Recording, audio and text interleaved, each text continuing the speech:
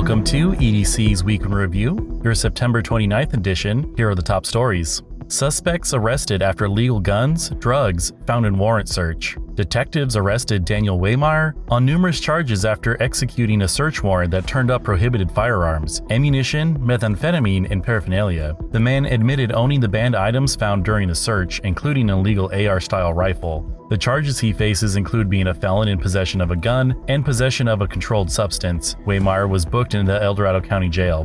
Bank theft duo sought.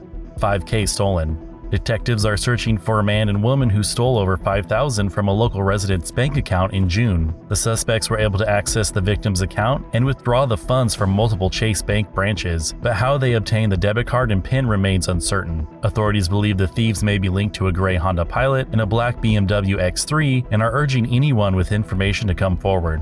Fentanyl dealer now faces federal charges. The federal grand jury brought a new indictment against Kamal Youssef, who is currently facing a state murder charge of a 20-year-old El Dorado County woman. Youssef has been indicted on federal drug charges and weapons charges stemming from the state investigation into fentanyl-laced counterfeit pills sales that allegedly led to a death. The charges include conspiracy to distribute fentanyl, distribution of fentanyl, and possession of firearms as a felon. He now potentially faces 10 years to life in prison. California proposes new insurance regulations amid coverage crisis. California's insurance commissioner has put forward new regulations aimed at stabilizing the home insurance market in wildfire-prone regions. They would require major insurers to take on policies covering a percentage of at-risk homes in exchange for more flexibility in rate increases. With insurers rapidly pulling back from certain areas, the state says the rules would expand coverage options, but consumer advocates argue it gives too much ground without guaranteeing consumer benefit. Approval is not certain, as details are still being developed. Supervisors endure hateful calls. The El Dorado County Board of Supervisors faced an onslaught of phone calls filled with anti-Semitic and racist language while conducting a public meeting, but took no action to stop the callers. Citing free speech rights,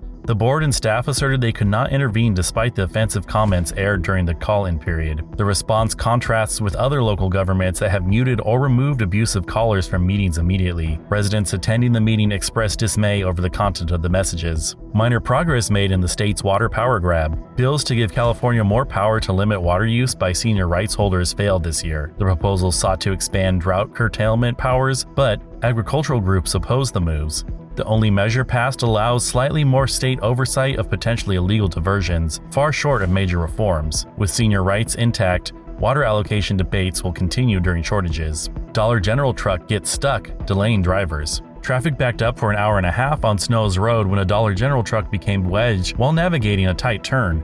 The driver managed to get the truck turned around without needing a tow, but the incident highlighted an ongoing problem of large trucks getting stuck on narrow, winding county roads not suited for big rigs. Residents have reported numerous similar cases causing delays and want solutions like increased fines and warning signs. Cameron Park buys new engine despite funding uncertainty. The Cameron Park CSD opted to continue with a nearly $400,000 fire engine purchase despite unclear funding and operating at a deficit. Facing financial woes, the district considered canceling the order and letting El Dorado Hills Fire take the engine slot. But some board members argued having the future asset could aid annexation negotiations. Critics said proceeding without confirmed funding is unwise given the district's precarious budget situation. Massive cleanup effort targets Trash Tahoe homeless camp.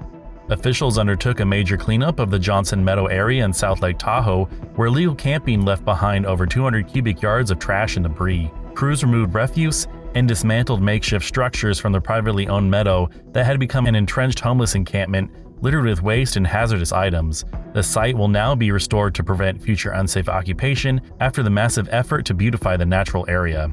Supervisors debate changes to charter.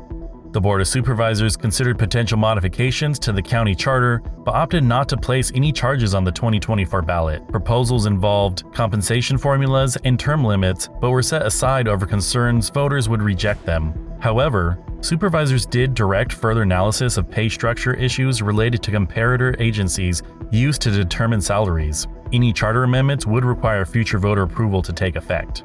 Lake Tahoe car meet to see heightened police presence. South Lake Tahoe is gearing up for an influx of auto enthusiasts by deploying additional officers to enforce traffic laws during the unsanctioned Lake 2.0 car meet. Previous gatherings led to issues like noise complaints and parking lot congregation.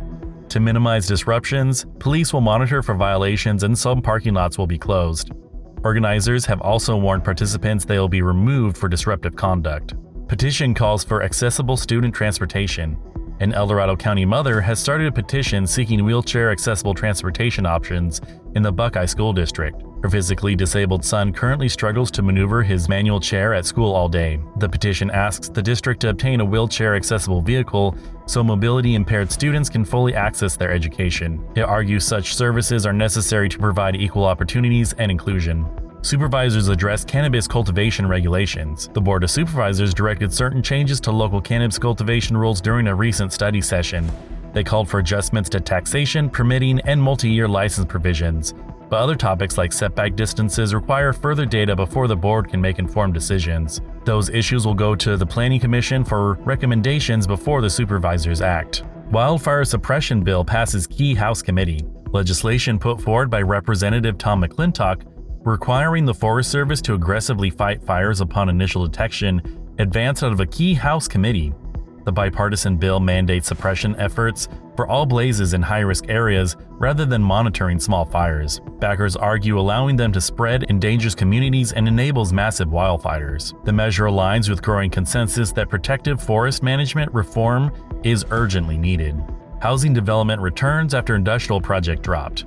A residential community of 918 homes has been repurposed for El Dorado Hills after an industrial project on the site was abandoned due to local opposition.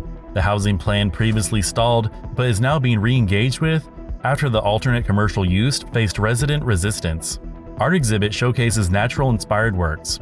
14 artists have been selected to display their creations at a nature-themed show in Georgetown this October. The 10th annual invitational art show Colors of Nature will feature a variety of mediums including painting, photography, mixed media, and more. An opening night reception will kick off the exhibition that runs through the month. Visitors can vote for their favorite piece to determine the People's Choice Award winner.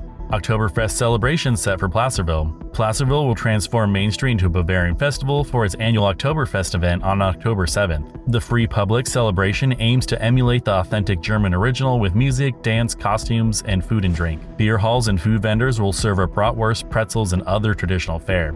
Families can enjoy rides, games, and crafts in a dedicated kids zone. Organizers hope the cultural experience will be both fun and beneficial for the community. This has been EDC's Week in Review, your September 29th edition. Thank you for tuning in. And always, if you like our content, like and subscribe and share with a friend. And if you want to learn more about these stories, please see the show notes.